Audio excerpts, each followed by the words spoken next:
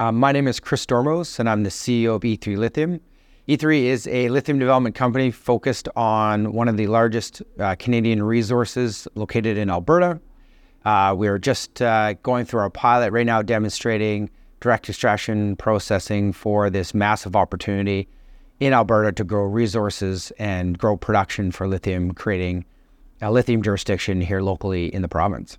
Chris, good to see you. Welcome to London. Yeah, thanks. First time with you in London. First time with me. Yeah, we've never met after all these years. Yeah. And apologies for the weather, of course. Yeah, as you do in London. Right. You're here as part of a kind of Canadian contingency doing what?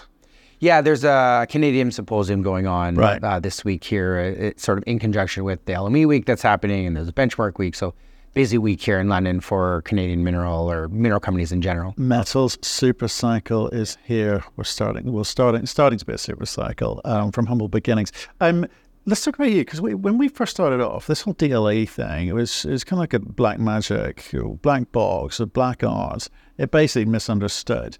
You've had to go through a process of kind of proving out what it could do for you, and indeed for some people, what it even is. So can you just take us back a bit and go, what were the kind of major moments along that process which you think kind of have worked for you? Yeah, I think a lot of the development in the early days across the board, not just us, but in other companies as well, focus on the development of the material, the chemical, the sorbent or medium that's used to do the extraction. And then focused after that in developing the processes around it, how you basically solid liquid separation, how you interact the brine with that chemical, the solid chemical, and how you separate the brine from it again. And, that development, a lot of it is well-known technology in the ion exchange solid liquid separation world, but needed to be applied directly to lithium. We needed to find a material that was selective only for lithium and then develop that and perfect it. And so that's a lot of the companies, including us, have been working on that since probably around 2016, 2017, a lot of companies started. But now, as you say, the black box is open. I think it's pretty clear what's being developed. It's a lot less, people are still running around with proprietary technologies, but I think it's a lot less secretive. We basically all sort of narrowed down on two different chemistries, and with those two different process for each of them that seem to be working. And the whole industry, a lot of it independent of each other, has come into the same flow sheet. Right. And I think that's an important factor in this. And in the last couple of years, you've really seen the companies refine that flow sheet down. And now if you look across the board, the companies using the aluminum-based systems all use a very similar process. The companies using the manganese-based systems all use a very similar system. Yeah. And then the downstream from that, again, being refined by those big equipment manufacturers, tailored now to the feedstock that's generated from the DLE, which is high pure lithium chloride or lithium sulfate, can be processed into a lithium product. And that's not new, but now that you're seeing these companies specifically tailor their process for that feedstock. So the whole thing has really come to the commercial head. Well, I think there's a lot of new lithium companies, brine companies, hoping that there's something they can either license into or purchase off the shelf, quite frankly. So exactly. We can come back to that. They might be a bit late to the party at that point, but who knows? For you, this sorbent, what were the actual challenges? Because you talk about in some of your literature about, well, it's spending sort of less time on the sorbent, so therefore that's good news, presumably in terms of energy saving, in terms of what are the other kind of benefits you were looking to achieve? Well, I think the big criteria, we outlined this in an announcement back in June, sort of what our key performance indicators were against that sorbent and the process. And it really is the two combined. One is the selectivity. So how much lithium do you get out versus everything else? And so we measure that in the purity of the concentrate coming out. Right. So we said, well, we want to see better than 80% pure. You're hitting 80 at the moment, aren't you? And we are, yeah. Right, okay. Yeah. And we want to see something that takes it from 75 milligrams per liter to, we said above 600. We've announced that we've gotten above 900. So we're seeing really good performance there. Obviously, at the end of the day, recovery is king, because every bit of lithium you can get out per unit of volume you produce obviously makes more money. So your overall economics are supported by that. So it's really, and then the other one, and it's not the one that people generally talk about, but it's actually the lever that you're adjusting with DLE is the flow rate. If you can flow faster across the medium, and this is what you're talking about, the rate at which you can take the lithium out is the flow rate of the brine across it. And if you can increase that flow rate of brine, your equipment is smaller because you don't need to hold the brine as long on an individual brine basis. And that is incredibly important because it comes down directly to your bottom line, your capital and operating cost, if you can make your system smaller. And so we also have a metric for that we've outlined. We want to be greater than a ratio of 3. Right. And we've explained what that is, and we'll continue to explain how that is calculated. And as we release the final results, which are coming here shortly, we'll actually outline the details of all of this work that we've done. Right. You put out some early data with regards to the pilot plant, because I get what you're saying, right? You got to prove not just the technology works, but in terms of getting that efficacy, increase, refining and tweaking. It's engineering 101, right? So you're going to have to show that you can achieve this at scale. So pilot plant is, well, the first thing you got to get right. Yeah. So when you put out some numbers recently on those, just give us the sort of top line numbers there so we can sort of get into the conversation. Yeah, so we said that we were able to achieve, and they are preliminary, so we will have the final results out here shortly. But we basically outlined that we were able to get above 80% purity. We were able to get over 900 milligrams per liter in the concentrate, and that our recovery is greater than 94%. Right. And so those are well above what we outlined as sort of the base minimum that we needed to see out of this. And we didn't need to necessarily see all of them hit the base minimum. We want to see at least some of them get above the base. Now we're seeing all of them exceed what our expectations were. So we're seeing very strong performance out of the pilot. So those numbers are quite attractive, because I think one of the early criticisms of you guys was fairly low grade stuff. So now with, obviously you've just explained what you're doing in terms of being able to, flow more across the sorbent, that'll really, really help. And the fact that you've got this kind of modular system going on. So this really is a literally cookie cutter approach to building up that scale overnight. So what exactly has the pilot plant used as the model, and how do you replicate that at scale? Yeah, so the design of a commercial system is highly dependent on the performance of the pilot. The pilot's really designed just to collect data. The results that we're getting in the field are not that dissimilar. We're getting better performance because we've been able to optimize in the field with all of the testing that we've done, because we're flowing in real world environment and flowing high rates. We're able to tailor the system a bit better, having access to lots and lots of brine versus a lab environment where you're limited. So we've been able to get that performance higher, but the results are not that unexpected from our perspective, because we've been looking at this for a long enough time that we understand it. And so bringing that to a commercial design is you take those results, and this, especially ion exchange absorption technologies, they scale very nicely. There's a certain general size of what you call column or vessel that is industry standard.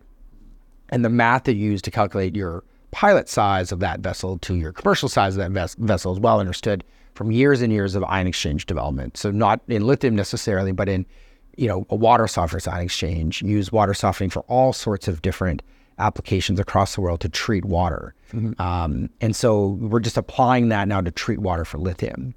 And so you're able to scale up very comfortably with low risk. And I think that's really what this is, because the end of the pilot will enable us with the partners that we're working with to design a commercial facility for our plant. So while we may pilot again next year, that will not be for the purpose of designing the plant. That will be for more our partners, our offtake, our project finance, that sort of stuff for validity, but not necessarily for the design. So validity for being able to kind of create concentrate for their specifications.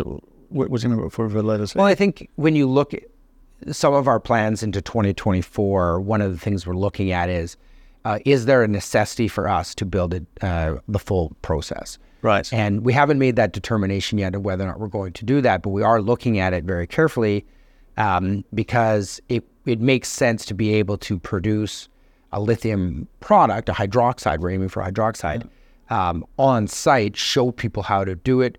Lithium Americas did this in the Thacker Pass project. because they have, just like us, somewhat of an unconventional process, so showing that they can go the whole way is very meaningful. It's not, again, it doesn't help the design. The design's already done for the plant by this point in time, but it helps when you're talking to financiers or offtake potential partners or strategic partners. You can bring them into the facility. You can show them how the full process works. You can show them, here's the hydroxide we're producing every day from this plant. And so I think for us, that's the validity I'm talking about. That's why you would pilot next year, is to bring that to the market that needs to see it. So what I'm interested in is terms of the kind of return on capital invested, right? So you can go the whole way down the hydroxide, kind of capture more of that value downstream, but there's a kind of CapEx component to that. Because it's relatively simple. It's a relatively simple process you've got in the sense that, okay, you've got a whole, it's quite deep holes. Yeah, they're 2.5 kilometers. But there are not too many of them, right? How many would we be talking about? We, in the PEA that we announced, we have 68 holes for production injection. It's likely going to be more than that, but we're also likely going to see more, because we're going to look at a higher capacity. So we're contemplating, the PEA contemplated 20,000 tons a year. We're contemplating somewhere between 25 and 30 for the first pipeline. Okay, so and how do you kind of phase those? Because obviously 2.5 kilometers is a chunk of equipment and time, money, and all that kind of good stuff. Do you kind of phase those over a period of time as you extract? Because, I mean, how's it work? What's the arbitrage? Well, I think that the really important thing to remember is that even the hole diameter, which means that the drill steel we'll use, the drilling bits we'll use, the drill rigs we'll use, are all Alberta standard equipment. So you can literally go to the local drill yard and pull the equipment you need. You're not off going the to shelf. overpay, right? Yeah, for sure. So there's lots of opportunity to get pretty much every drill company in Western Canada that operates to bid on the drill, so you can get pretty solid rates to get all these holes put in. And it is a program. You'd start the program with a series of rigs. You might have 4 to 6 rigs running, doing the holes, and you just and multiple holes will be from a single pad. So because we can the past 20 years we've perfected directional drilling, so you can drill directional holes and do a fan from the same pad, so your surface footprint's very minimal. But this technology, the drilling expertise, it is stock standard Alberta expertise. We're not going anywhere outside Alberta to get what we need. Right. So coming back to that kind of return on capital invested and how you kind of phase that is, it's a very difficult one, because you got to say, well, if you look at certainly you were charged to kind of supply demand deficit going on. We want to be one of the first movers, capture that value, but at the same time, you don't necessarily want to front load a kind of CapEx program into a market which isn't quite there yet. It's growing. So again, what are the kind of levers and the considerations there in terms of how much you deploy early on versus, I guess, a slightly more Australian model of let's build things slowly over time and therefore have a less diluted environment? Yeah, and I think that really depends on your access to capital and the cost of capital. And the cost of capital. So is it equity that you're issuing, or is it debt? Are you supported by government and strategic partners? And I think that when you look at the landscape today in the critical mineral space, and especially lithium, it sits on the top of this, I think. There's never been a time that I can find, and I recall, that there's this much access to capital, because we need these critical minerals. Are you talking about the debt or the equity? Just across the board, but more focusing on, in a sense, on project finance. So the capital to build the plant, which is what you're asking about. I was at the International Energy Agency's inaugural Critical Minerals Forum a couple weeks ago, invited by the Canadian government, and over 50 delegates were there from countries, ministers of energy, ministers of natural resources, minister of labor, from all of these countries, and they're all really saying the same thing. We want to be able to control our critical mineral supply, but there's not enough of it. And so when you have that big of an organization represented by that many countries, really in unison saying, we really need to get these resources. And a lot of people look at it as like China is, we're trying to get off of China, but it's not actually that. And I think that it's more of just looking at it from China does have 80% of the production. And so that's a risk to anybody. And so it's not so much about a China option, it's about having the ability to produce it yourself. So even France is talking about mining to get the resources they need. So there's a definitive mentality shift towards, and everyone's looking at sustainable best practice mining. That's where DLE really has a leg up on that. But everyone's looking at mining to as a critical solution as part of the transition to through this electrical revolution that's happening. Mining, production of minerals is absolutely critical to transition to electrification. And so everyone understands that now, and there's support. So in the federal Canadian government, there's $3 billion in federal funding. There's 30% tax credit. There's strategic partners coming in big dollars. You've seen across the space multiple examples of battery companies and OEMs coming in all the way to the mining stage to invest to get access to these critical minerals. And then even the United States is funding Canadian projects through the Department of Defense Title III. So there's just this whole access to capital that's not normally available for a mining project. And so normally you would say, well, you would build it slow, you'd build it small, you'd sell it, that sort of thing. But there's, in a very rare time in history, there's the ability for a company like us to actually find the project finance and find it in a non-dilutive way. Right. And so I think from that perspective, it's what E3 is going. That's probably our big part of 2024 is, we believe in developing strong relationships with our potential customers to find a mutually beneficial path forward. What we're looking for is access to capital because it's our biggest constraint. We need to find the capital to build a plant. They need the supply. And I think that's what you're seeing some of these deals really focused around is, so those are the two main components. How do we manage a structure of an offtake agreement that brings that together and is structured so it's beneficial to both parties? And I think that's where the industry is going, very collaborative approach. And those companies that are collaborative and are willing to be collaborative with the downstream part of the industry, the battery and OEMs, are seeing strong success in getting access to that capital. Yeah, and I think we've seen that in the rare earth space. Well, it's critical minerals you're talking about, but rare earth space, we saw that at a conference in Barcelona in May.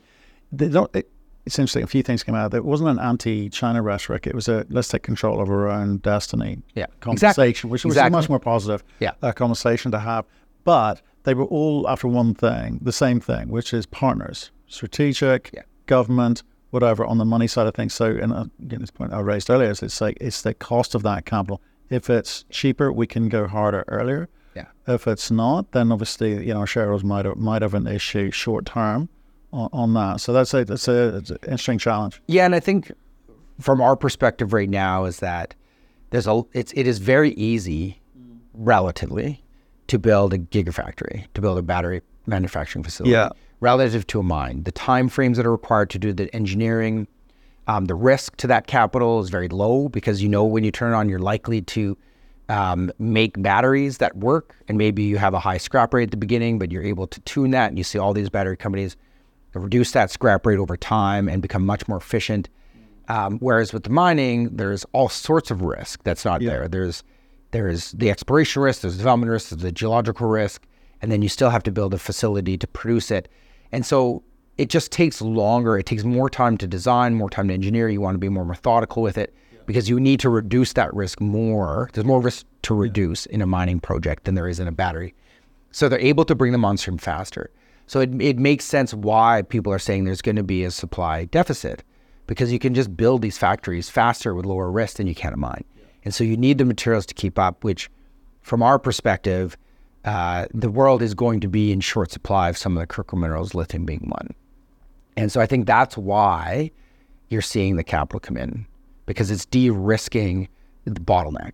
Right. And the Canadian government, the federal government, the United States, the industry writ large, the battery OEM industry, they're all in unison saying the same thing. We need these minerals, we need to do them sustainably, and we need to support them. Right, and you're going to go, sure, no problem, but you got to support us financially, which is fine. The other thing I think is you're big, right? You say you're 5 times larger than the nearest competitor in North America, right? But we have 5 times more measured indicator resources than the entire rest of Canada combined. Which is nuts, right? Yeah. So scale-wise, you're super, super attractive. Yeah. Let's talk about timing of that, because you kind of got to go through a couple more phases, and kind of, and into next year, I suspect you'll deliver on a lot of those things, which would be good news for you guys, because we've seen OEMs kind of moving upstream and maybe taking chunks of companies, 10% here, 15% there, battery manufacturers out of Korea, Japan, etc. Where do you think you need to get to be able to kind of get people like that? Because they're strategic, they're offtake partners. It's a different type of money versus the government, which sometimes is a bit retrospective capital, strategic partners, which are just smart money or dumb money, depending on which way you look at it. Where do you think you need to get to as a company by the end of next year, say, to kind of maybe pull some of those guys and girls in? Yeah, I do think that timing is important. I think that those companies that can deliver a reasonable amount of product in the next, say, 3 to 4 years are going to be able to find that. There is a time where that sort of, I think there's the concern of not having enough supply for batteries is there, and it's real today. Yeah. At some point in the future, and I don't have a crystal ball of when that point is, but at some point in the future, everyone's going to feel like they have enough supply to get them through the next couple of years, and that the supply is going to come on fast enough after that. There's a bit more calm that will come into the industry. That's not there today, but I think it will come over time, that the industry will calm down. I think for us, we see the opportunity, though, because of the jurisdiction we're in, because we're in a democratic country that has democratic principles. We have good environmental controls on how we operate. Just inherent to DLE, we have environmental best practice in just that system, that we're able to attract interest in it. But we still need to have a product at offer in a time frame. And I think for us, it's all guns blazing to try to get 2026 commissioning and operation by the end of 2026. Okay. And so that's the brief to your team. So we got to aim for this date. We got to aim for this date driven. Yeah. And so we have a 30-person team. We're working through the pre-feasibility study. We'll have the internal results out completed by the end of the year. We'll have the published version out in early Q1. Right. And that's the catalyst to move this into really, like after pre-fees, you really start to knuckle down and get the engineering done. Right. And move through bankable feasibility into detailed engineering. And so we will be expanding. Once we see the pre-fees, we're happy with it, we're going to be expanding the team to manage feasibility, growing that into the operations team that will manage detailed design and construction. And again, like I can't overstate how important it is that we're in Alberta, because we have that skill set to develop this project in Calgary. No one has to move here, no one has to fly out. Right. Everyone can get a job at E3 with the expertise we need, and from the Calgary workforce, from the Alberta workforce, when you're looking at how we're going to operate. We're 45 minutes north of Calgary, where the pilot sits. That's likely in that general area, north of Calgary, south of Red Deer, if you're familiar with the Alberta geography, is where the first plant will be, somewhere in that location, which means all of those local communities who, there's lots of operations folks that live there, drilling, all of those sorts of things, live in that area as well. And so from an operations perspective, we have access to expertise. And I think that really will be able to help us drive this project forward. We have a very supportive provincial government in terms of regulatory. They put the regulatory into the oil and gas regulator in Alberta. That has been substantial. They've rewritten what they call the directive, which is our guidelines of how we apply for licenses and permits. Yeah. They've been rewritten to include language for brine-hosted minerals that includes lithium. So all of the pieces are now there to go. Right. So we just need to get, and this is why, like for us, this fall, and specifically more so 2023, has been the big paradigm shift. And it's almost done. Like we're just finalizing the last pieces of the pre-fees right now. The pilot is successful. We'll have the final results out here in the next little while. We're going to be talking about how we made lithium hydroxide at battery grade from our equipment manufacturer that is a commercial equipment manufacturer. And so when all of these pieces we're able to talk about more fulsomely in the market, and then they all lead into the culmination of the pre-feasibility study, the paradigm shift is over. Now we're fully into, okay, we're going. This is becoming. Yeah, that's what I'm getting from this conversation. That we have talked and use that phrase for a paradigm shift from the concept, the theory, through to actually we proved that. Yeah. Now we're proving it at scale, and we're increasing the rates of production, and even through down to the concentrates. Brilliant. And I guess what you've got going, I know you've touched on it a few times, and maybe it's a conversation for another day in terms of the ESG element, in terms of you're then sort of, it's kind of like oil and gas, except they don't pump it back into the ground like you're going to. So maybe that is a conversation for another day. Just finally, the PEA was done when? 3 years ago. Right. Okay. Very different environment. Now, PEAs are kind of plus or minus 30%. I say that anyway.